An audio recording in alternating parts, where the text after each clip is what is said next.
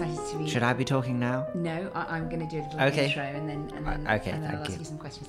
So I'm very excited to be joined by Thomas Briggs, who is... And I think that's right. You're the great Nearly there. a great nephew of Oliver Tysk. Yes. Who is supposed to be the young boy that Charles Dickens based Oliver Twist on, but it's not certain. Well, we like to think that it is.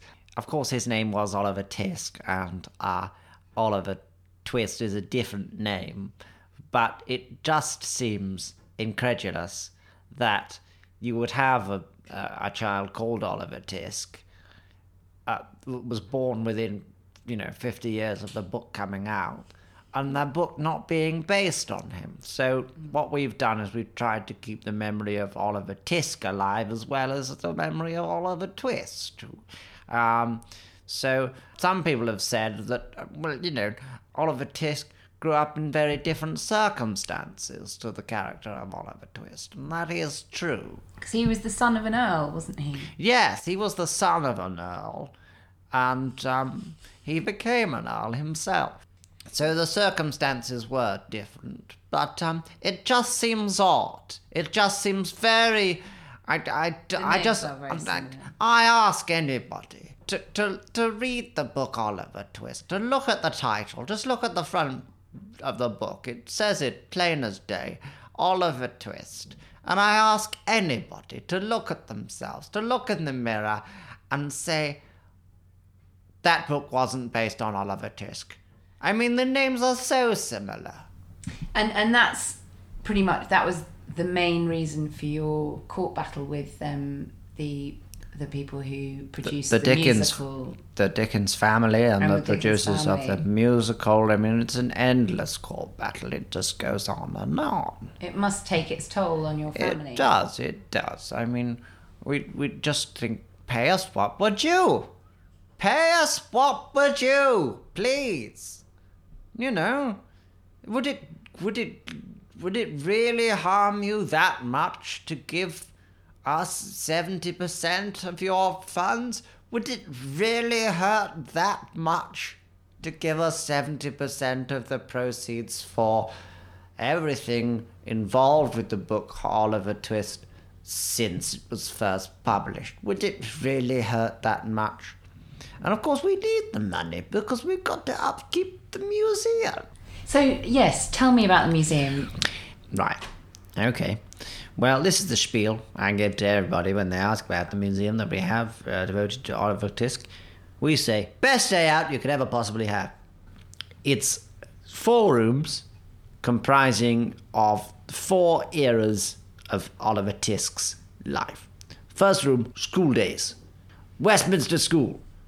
Head of his house. Captain of the cricket team. First in every academic class, bar 3. Second room, the university years. 8 years he spent at university, did 12 degrees.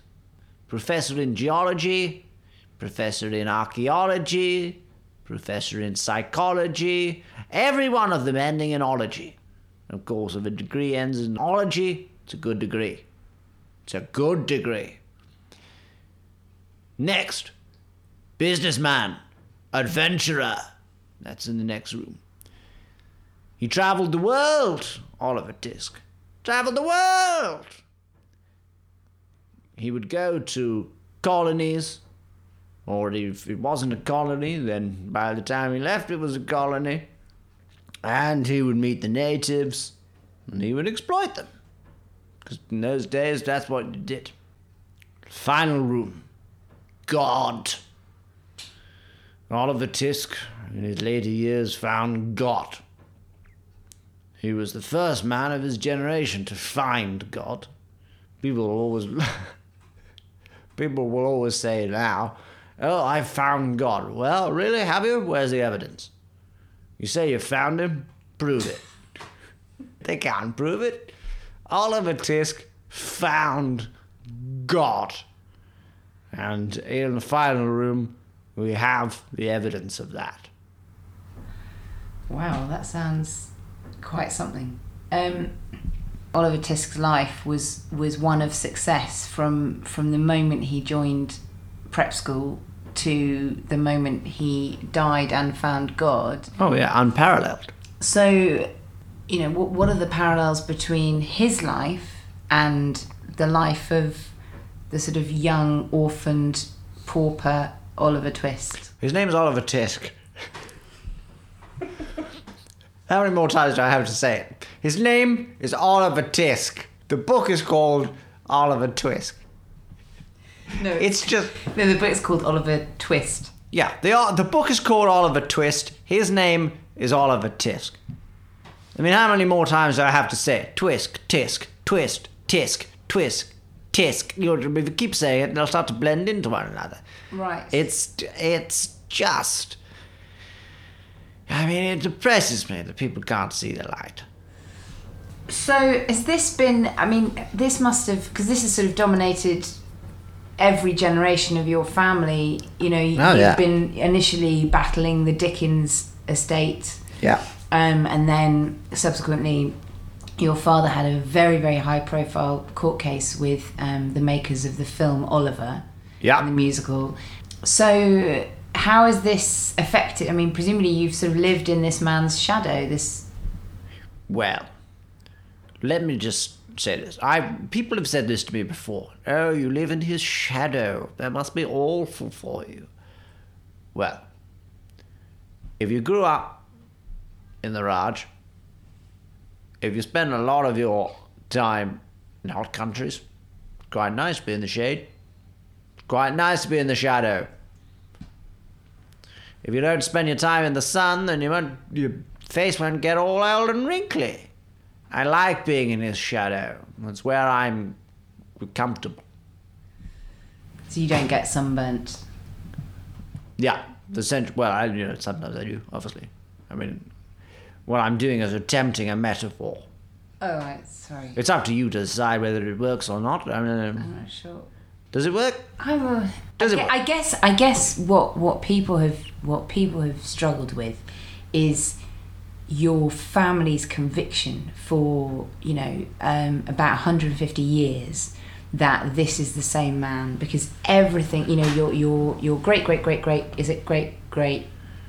great uncles. I don't know. You have to rewind the tape. I don't remember. I think it was 4 or 5. Right. Four or 5. Well, okay. Oliver Tisk's experiences are, he was a pretty successful, privileged man. Yeah, hands up. Yeah. I'll admit that. Okay, yeah. So how...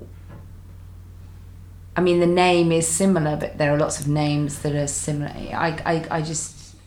What are the names that are similar? Name 20, now. Olivia Twist. Yeah, well, the family of Olivia Twist have... sometimes when we'll go into a court, we'll walk past them, and we just have to feel sorry for them. I mean, what are they doing? They're ambulance chasing. Who do they think they are? There's different gender. It's a whole other gender. But this animosity is really interesting, given you were engaged to the great granddaughter of Olivia Twist. Yes, funny thing, wasn't it? Yes, we were engaged for a while. Yes. Cynthia was an interesting creature. So what went wrong? Because you must have had a real bond over the fact that both your families had... Yes, well, this was the thing, you see. We were, that was, it transpired over a few months that was the basis of the relationship. And, once you delved a little deeper, there wasn't much more there. The basis of the relationship was essentially that we both came from families with similar names, and I suspect I knew that at the time, and sometimes I look back and wonder why I thought that was enough to to piece together a marriage. And it wasn't. She broke it off, though. She finished it, yes. She finished it by, sometimes when you stay in a hotel, they'll leave a chocolate on your bed, on your pillow. I don't know if you've ever been lucky enough to stay in a nice hotel, but that's what they'll do. They'll leave a little chocolate on your pillow. Mm-hmm. What she left on my pillow, well, I'd rather not say. But once I saw it, I knew it was over. It was a very clear message. So, what are your future plans for the museum? Are you going to expand? Bigger, bolder, faster, quicker, stronger, better. Well, that sounds very exciting. I'm sure everyone will be excited to come along. Yes, do come. Do come. We're applying to be on the Blue Peter badge list. We're applying. We've applied every year.